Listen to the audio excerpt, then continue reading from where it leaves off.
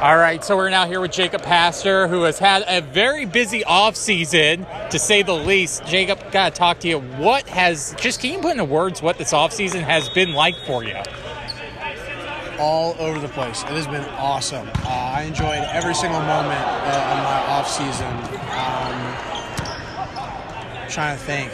Just first off, getting into the gym, you get starstruck at first. You're like, oh, there's Aaron Russell, there's Matt Anderson, there's all these people. But as soon as that ball rolls on the court, you want to beat them just as badly as you want to beat everyone else. And everyone's on the same page. It's just so much fun being in the gym with those guys. And they truly take pride in what they do.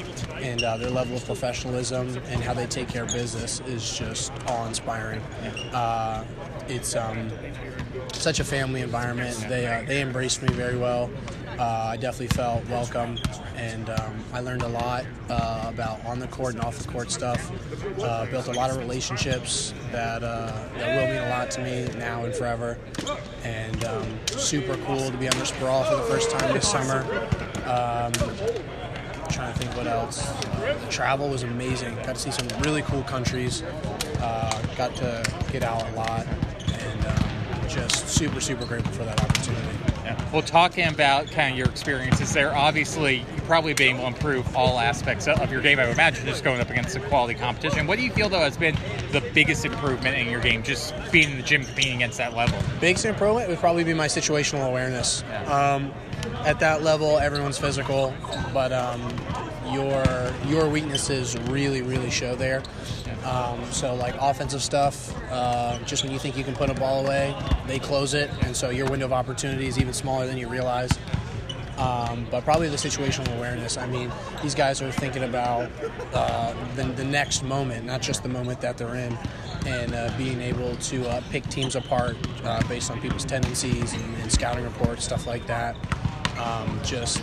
You don't have time to think about the past too much, and so that's definitely helped me a lot of just trying to be present, trying to keep up with those guys, and trying to think what else. That was probably the biggest thing, was just being on the next level in terms of situations. So looking at this Ohio State team last year, you folks were on the cusp a lot. What do you think that this team has to do now to take that next step? Because it feels like you guys are right there. I think we just got to keep believing in ourselves and in our training. I mean, I think a lot of times we get pretty emotional. Like errors mean a lot, and then we do something right that also means a lot. I think if we can be a little bit more even keel, that's not to say we can't be passionate about what we do.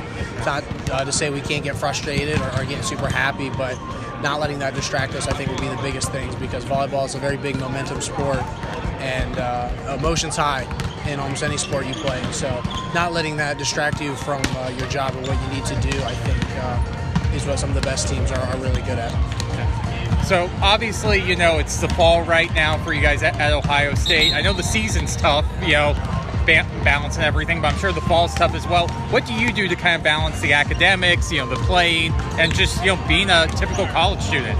Planning and time management. For me, I've become really aware of not planning out my schedule by a week. It's like 2 weeks. Like next 2 weeks, I got to know everything I got to do. I know we're coming to Ball State this weekend, so I got to make sure I have all my classwork done beforehand and do whatever I can to do that. And with me being able to plan ahead and staying ahead, it opens up a lot of time for me to have my social life, which is very important to me. I can spend more time in the training room, spending more time getting extra reps in the gym outside of the training block. And so just being ahead really gives you a lot more flexibility to do all the things you need. Balancing all the play time. I have a great relationship, obviously, with my coaches and the training and lifting staff that we have this year. They've been super understanding about what it takes to play all year round. So the body's not feeling great, we're able to load manage, but when the body's feeling good, I'm like, let's go, and they're like, go for it. So just being able to listen to my body and trusting our staff with the resources that they have has been huge. Yeah. And final question, volleyball fans don't know you, may not know a couple guys on this team, though. Who's the one or two players that, the Ohio State fan may not know, but they're going to want to know come January?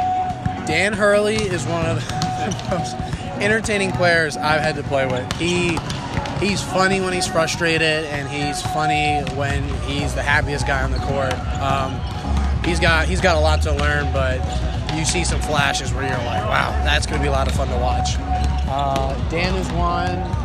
I would say Ben Putnam is definitely another. He's been able to, he's an outside, but he's also stepping in his role as a setter to give Michael and Nico a break, and so he's very versatile. I think once he gets comfortable in this environment, he'll start to shine. Like the way he's off, I hope one day the way he acts off the court translate the way he's on the court. He's also a character. Our freshman class has got a lot of personality, and I think the quicker we get that onto the court, I think the quicker we can really start rolling.